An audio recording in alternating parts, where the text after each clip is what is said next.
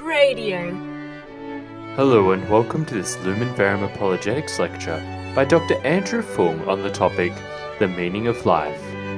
This November 2009 recording comes from one of Lumen Verum's Friday evening apologetics lectures at St Michael the Archangel Parish in Belfield.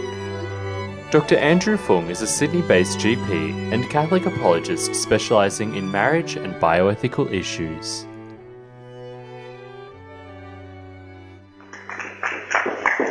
Well, good evening, everyone. As Arlette said, it's a great pleasure to be back here, where I started out, as it were, as a public speaker, I think, many years ago.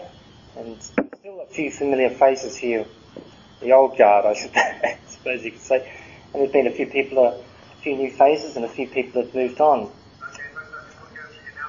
But it's a great privilege for me to give this talk on the meaning of life, which is based on the teaching of the last two popes, Pope John Paul II and Pope Benedict XVI.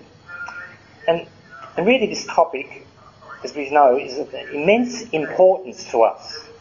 Immense. What is the meaning of life? I have teenage memories when I was very young of trying to nut out the world in my own little mind at that time. And at various stages I thought I had everything under control, I knew what it was all about, which of course I didn't. And of course, as all of you know, the more you realise you don't know, the more there is to learn. But it is important that we get this question right. What is the meaning of life? Because what it means to live, what it means to be human, to have a human body and a spiritual soul, actually directs how we live, how we act. In other words, how we live depends on how we see life, how we see the meaning of life. I want now to talk about the story about a woman called Kathleen. And this story is not meant to condemn someone like her, but very much to show us how important that we get this question right. What is the meaning of life? When she was young, her mother neglected her for hours and days on end, very much alone. Her father was involved in organised crime and tragically stabbed her mother to death. She herself, Kathleen herself, suffered sexual abuse. She had foster parents after the death of the mother, and of course the father was put into jail, but she never truly felt part of that family, especially when they forgot her birthday. She eventually got married. She had a husband. But she did feel she had to lose weight. She's a little bit overweight. She felt she had to lose weight to please her husband. And she writes in a diary, "Must lose extra weight or he will be even less in love with me than he is now. I know that physical appearance means everything to him." This is taken from her diary, which I'll be quoting a little bit from. She didn't know real love. Even now, I still regard some feelings as a form of weakness, and love was never said or shown from me. She once said, after she'd fallen pregnant, "If it wasn't for my baby coming soon, I'd sit and wonder again, what was I put on this earth for? What contribution have I made to anybody's life?" Do you ask yourselves these questions sometimes? Have you ever asked these questions? Why am I on this earth? Why am I alive? Who am I? What is the meaning of my life? When the baby comes, love at first sight doesn't come with it. Kathleen sits at home despairing. Why not? She's even repulsed by breastfeeding. Repulsed. She hates it when the attention shifts from her to her newborn child. She feels the abandonment of when she was rejected as a child. She writes, "So many things point to the fact that I'm not meant to be. I'm wanted at birth, shuffled about for whatever reason. She feels anger inside. You know what happened to her? She was convicted of serially killing all four of her children. And these children were killed when she was very young, when they were very young. Is it really surprising that she killed her children when her mother was murdered in a fit of rage by her father? When her foster father forgot her when the grandchildren come? When she has no bond with her own children, with her own biological parents, is it surprising she cannot bond with her own children? She felt rejected by her foster parents and family, and then she takes it out and rejects her own children. And in that anger she feels, she actually kills them, which is a terrible tragedy. So let's then ask ourselves, what is the meaning of life? What does it mean to be human? Let's just ask the audience here now, what do you think is the most important thing in your life? What's the most important thing in life for you? If we want to ask ourselves this question, what's the most important thing in our lives, most of us will say it's love, isn't it? The most important thing for life, to have life, is to have love in your life. To be loved and to love. Would everyone agree with that? That's the most important thing. Deep in our hearts we know that love alone leads to true happiness, and this is exactly what Pope John Paul II said. Man cannot live without love. How about that? Life is senseless unless love is revealed to him. Life is senseless unless love is revealed to him.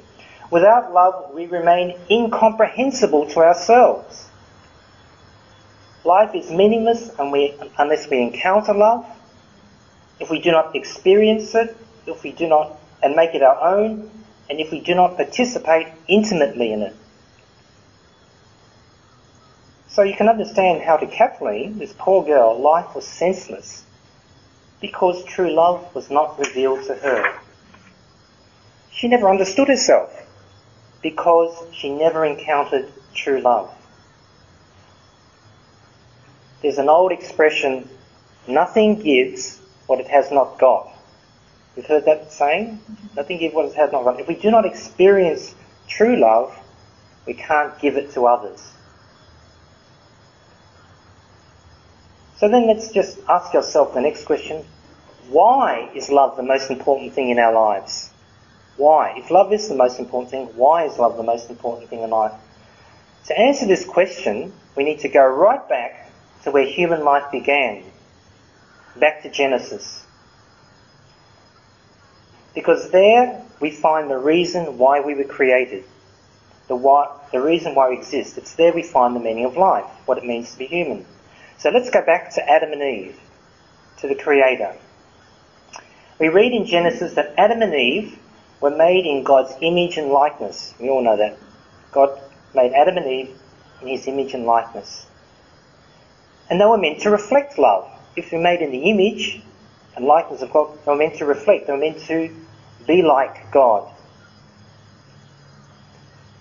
In the Old Testament, God revealed himself as Creator and Lord.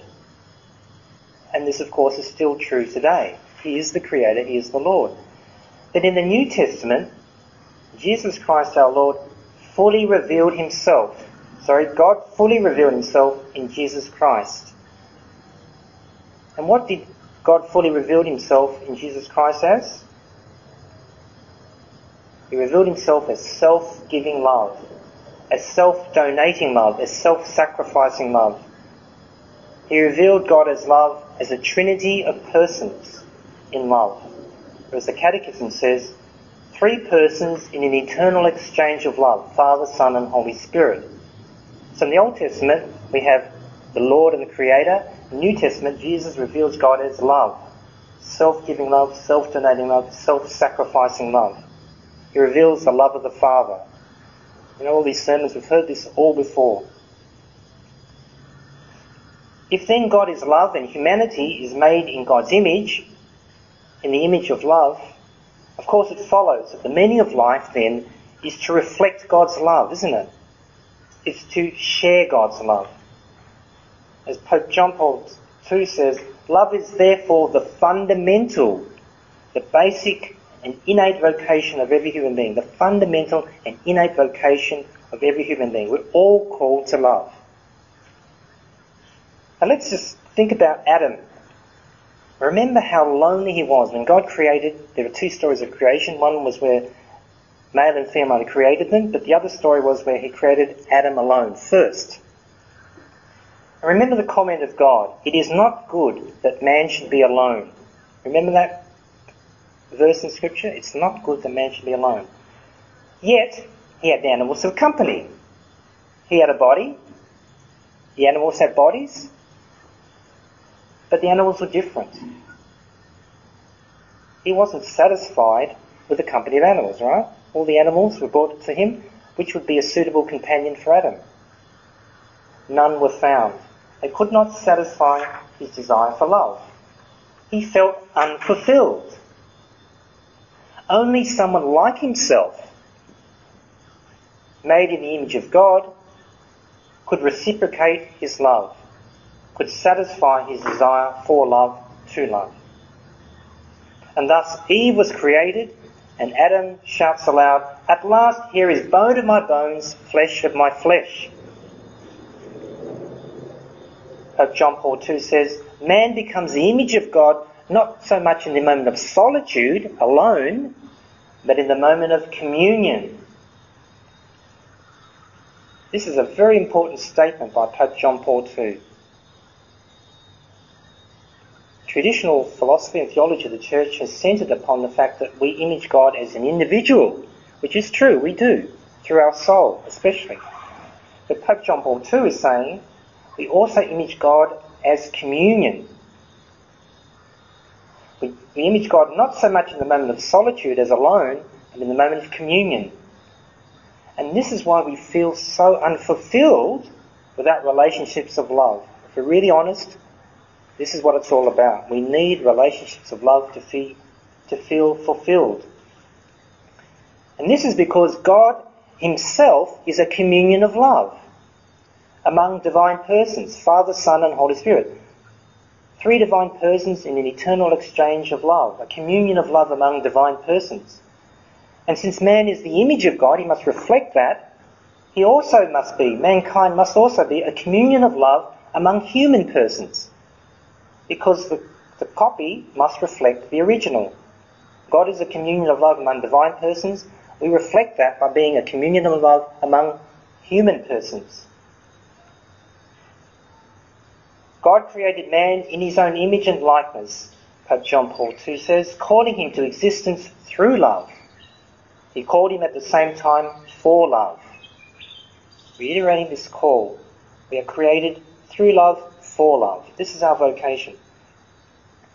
So then, what then is the meaning of life?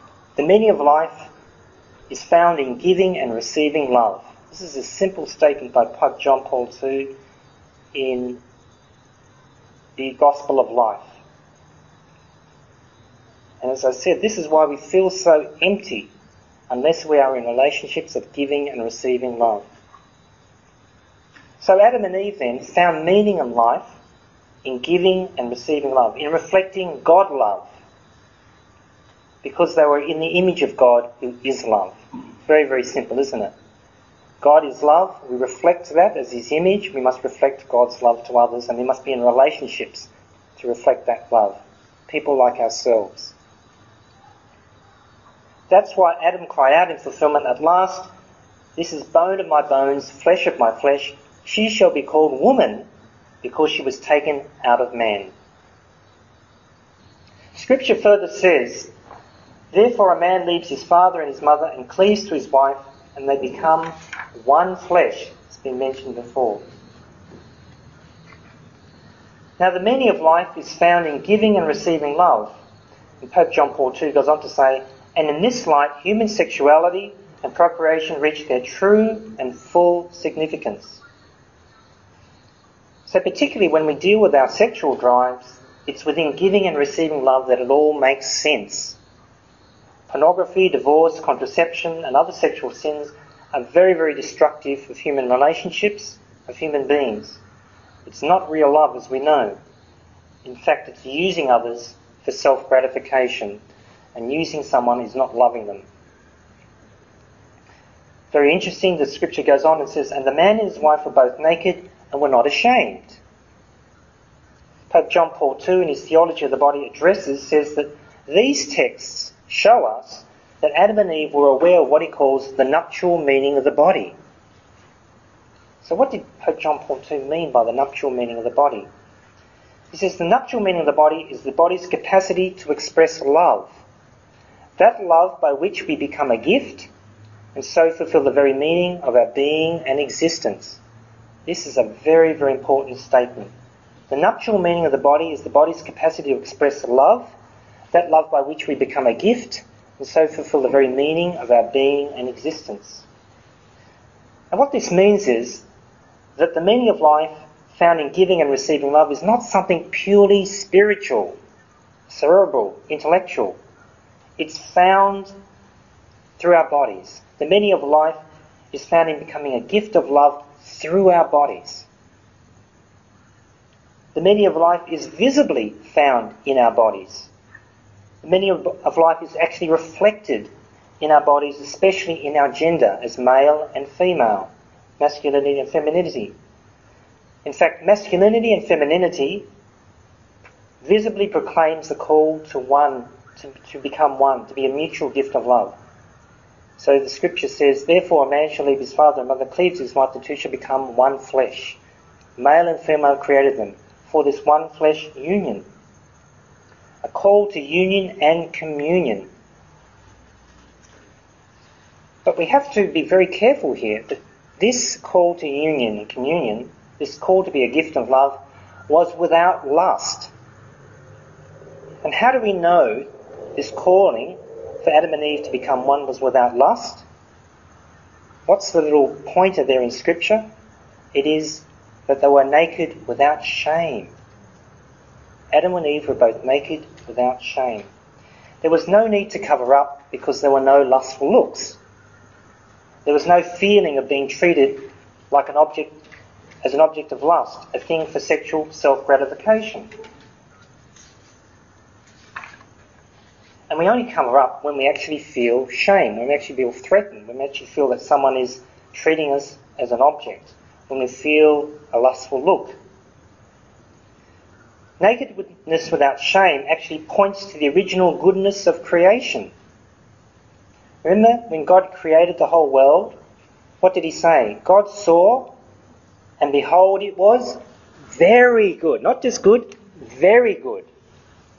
And so when Adam says, "At last, here is flesh of my flesh, bone of my bones," he's gazing upon Eve in the beauty of her femininity, the fullness of her femininity, body and soul, with the vision of God. He sees the very goodness of her in her body. So they were naked without shame because there was no lust.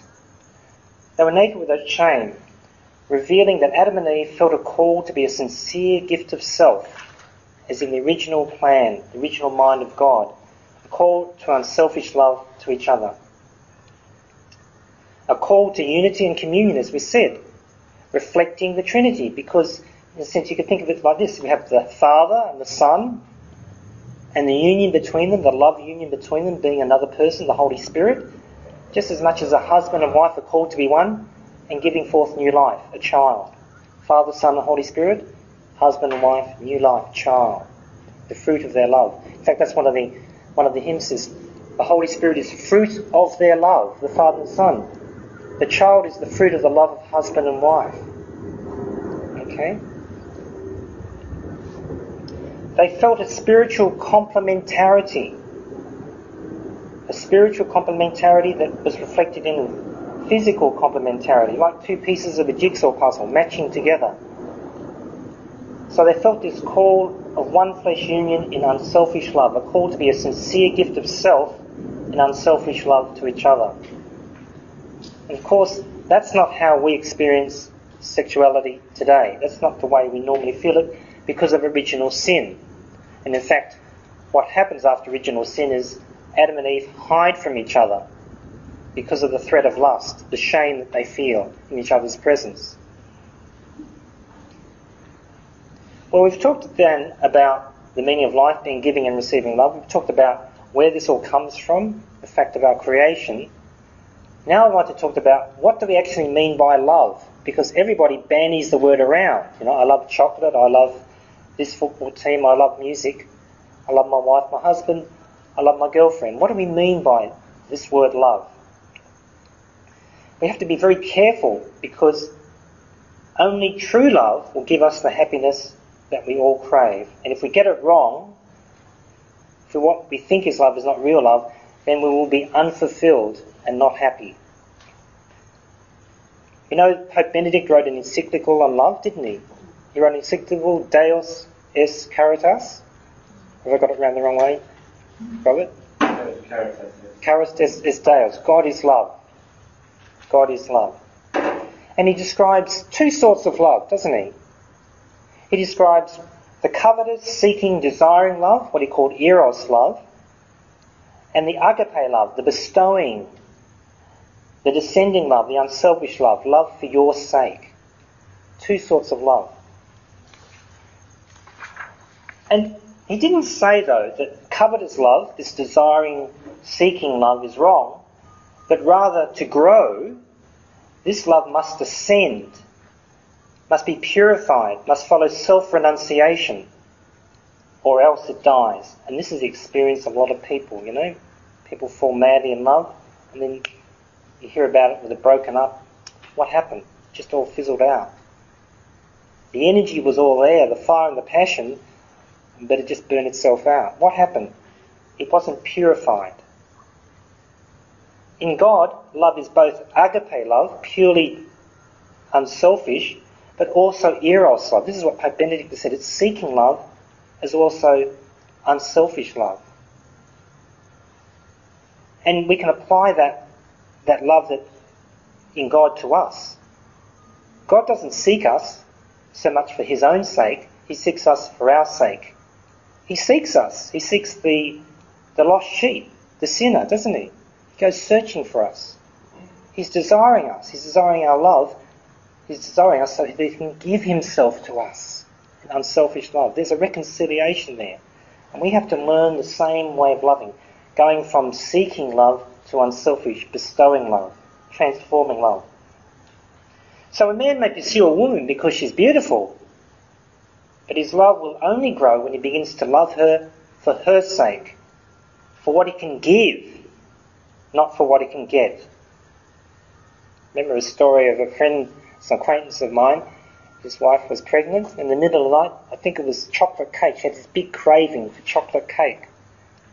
So out he went to a 7-Eleven and bought us a chocolate cake. You know, that's unselfish love, isn't it? Yeah, I bet you didn't feel like getting out of bed. I certainly don't, middle of the night.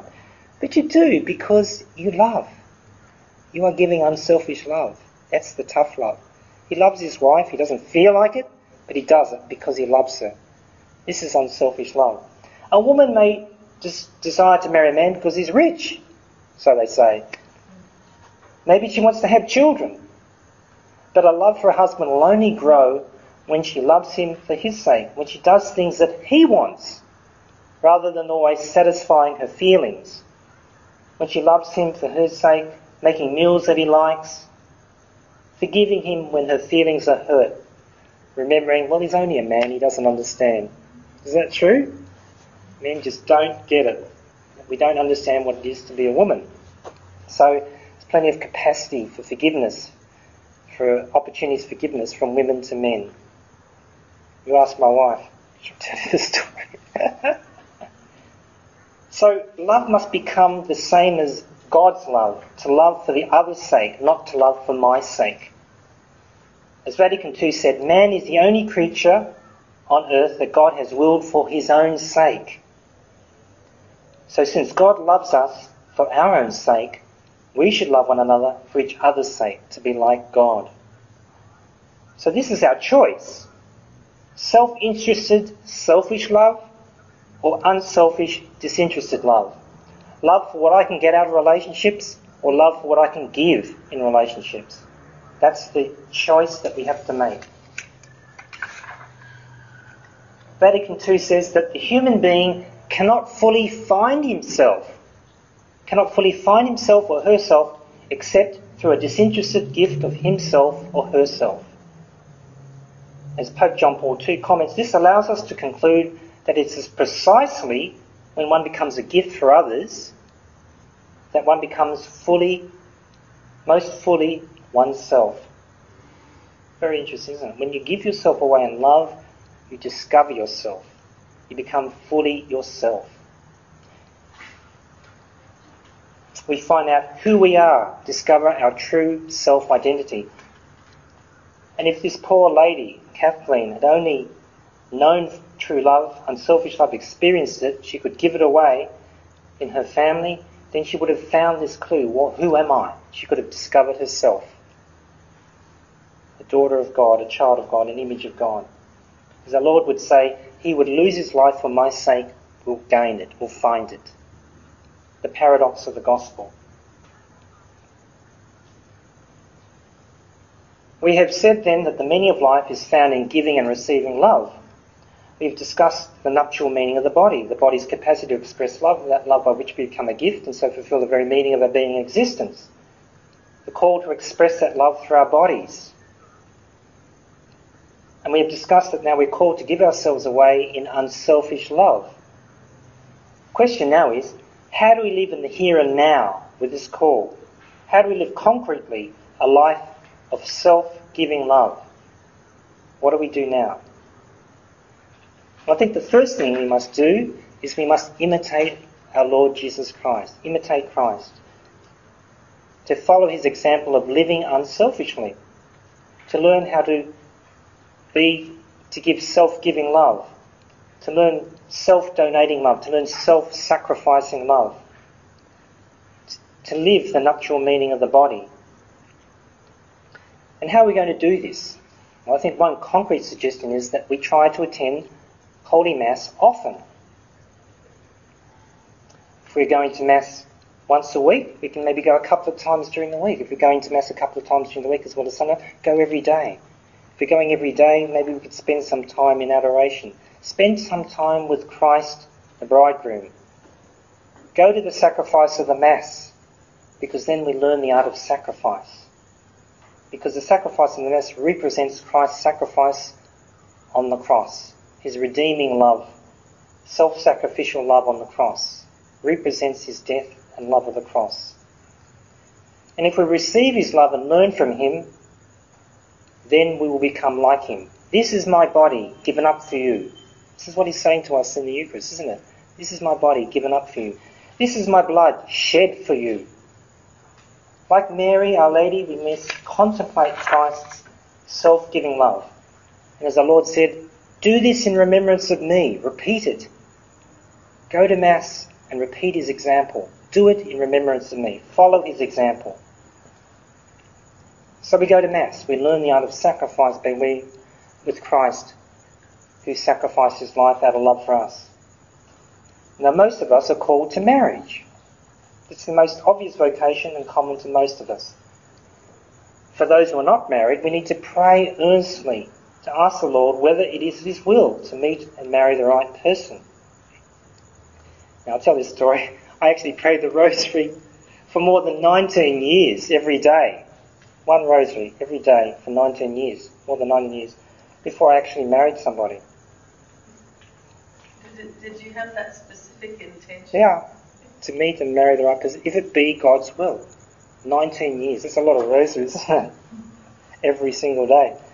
And there were times, I must say, I was feeling like giving up, chucking it in. It's a bit, as the years roll by, Remember my godson, he was very young at the time, he was about 5, I think, and I was visiting the family, they were living in Wagga, and I was just playing with the kids, this big family. And he said to me, his name was Andrew as well, this little boy said to me, Andrew, I said, yeah. He said, cheekily, when are you getting married? I said, oh, I don't know. And he said to me, yeah, I know. I said, how do you know? Well, what do you know? He said, in a long time. A long time. I thought, geez, how long is a long time? This is about 17 years ago, mind you. 17 plus 3, I've been married 20 years ago. And he said, I asked him, well, how do you know? And he said, my guardian angel told me. And I used to think about that as the years rolled by, 3, 5, 7, 9, 12, the 9, 12, 15, and you start to wonder, is it really going to happen? How old was he? He was about 5. How old the mouse was he? Yeah. So we need to pray earnestly, is it my vocation to marry? If we're not sure, we need to follow Our Lady's example and wait upon the Lord in prayer. Not my will, but thy will be done. And I actually began to say that, look, it's for your will. I get so frustrated. Relationships always breaking up, never going anywhere, seeming to have promise. I'm doing this for you, Lord, not for me. It's too much pain and suffering to go through this over and over again. So that became my prayer, for your sake, for God's sake. So we need to wait upon the Lord in prayer. But if we are convinced it is God's will that we marry, then we should pursue it with gusto and conviction. Not waste time. It's very, very important. If you believe God wants us to make a beeline. And maybe a while you just have to wait, but you just got to pursue your vocation as soon as you know it. And I don't believe in long dating, courtships or engagement for years. You're wasting time. If you meet the right person, marry the person, Don't muck around. My wife tells me this, you shouldn't be going out with a guy more than a year. If you don't know by a year, just give it up, find somebody else. They're not for you. You should know by a year, Even if you have to come back to them later on, it's probably better to break up. This is just my own personal reflection, right? It's not gospel, but it's better to break up after a year and come back. Maybe someone needs to mature, maybe you need to learn something, maybe there's something you have to overcome, but you find people much better to get back together rather than just dragging it out for years and years and years, especially with women. You don't want to drag out their biological clock, it's a bit selfish. Anyway, let's talk about celibacy. Some of us are called to celibacy. We might say, well, how does celibates share in this spousal love, this desire for union that we've talked about? Celibates refrain from the marital act. It's true. They're giving it up. They refrain from the marital act and that total self-giving to one spouse in marriage. But they do that in order to give themselves totally to the Lord and His mystical bride, mystical body, the church, for the sake of the kingdom. In other words, they contain themselves, they contain the sexual energies and refrain from the one flesh union in order to give themselves like Christ in anticipation of that giving which happens in heaven, when they will be like the angels and no longer given in marriage, as our Lord said. So they're actually living, it's meant to be living, in a sense, the heavenly life on earth, in a preview of the self-giving of the blessed in heaven. So they're not actually missing out so much as jumping ahead, because we who are married know that marriage is not, infinite bliss and perfect happiness. Often it brings a lot of suffering and disappointment. And often, and all of us probably experience that to some degree or another. But not that it's not making you happy, it does, but it's happy because you're giving yourself unselfishly to your spouse. And marriage is a sacrament that enables you to love someone as imperfect as you are, if that makes sense, right? All those Americans say, yeah, I agree. Yeah? It's true. It enables you to love somebody who is not perfect, just as we are not. I actually found that once this clicked in my mind, that I shouldn't be looking for someone who fulfills my needs, rather I should be finding someone who can receive what I can give. I was actually find it very easy to find someone to marry. It just all clicked into place very quickly. I wasn't looking for someone perfect anymore. I was looking for someone whom I could give what I had to give. Then it made a lot more sense to me. And that just continues throughout my married life. She needs what I can give. Not 100%, because only God can fulfill someone perfectly, but to a large measure and extent, while I'm on this earth, this person needs what I have to give, and helps that person grow. And vice versa. That person has things, qualities that help me grow as a person, that get me closer to God. In the meantime then, for those who are in the in-between, wondering, is my vocation this or that, I think we need to live unselfishly. If we're single, serving others around us in unselfish love, family, friends and work colleagues. We need to read about what true love really is, the hard love. There's a good book by Archbishop Fulton Sheen, 3 to Get Married. It's full of lovely stories on the idealism of marriage meeting the reality of marriage.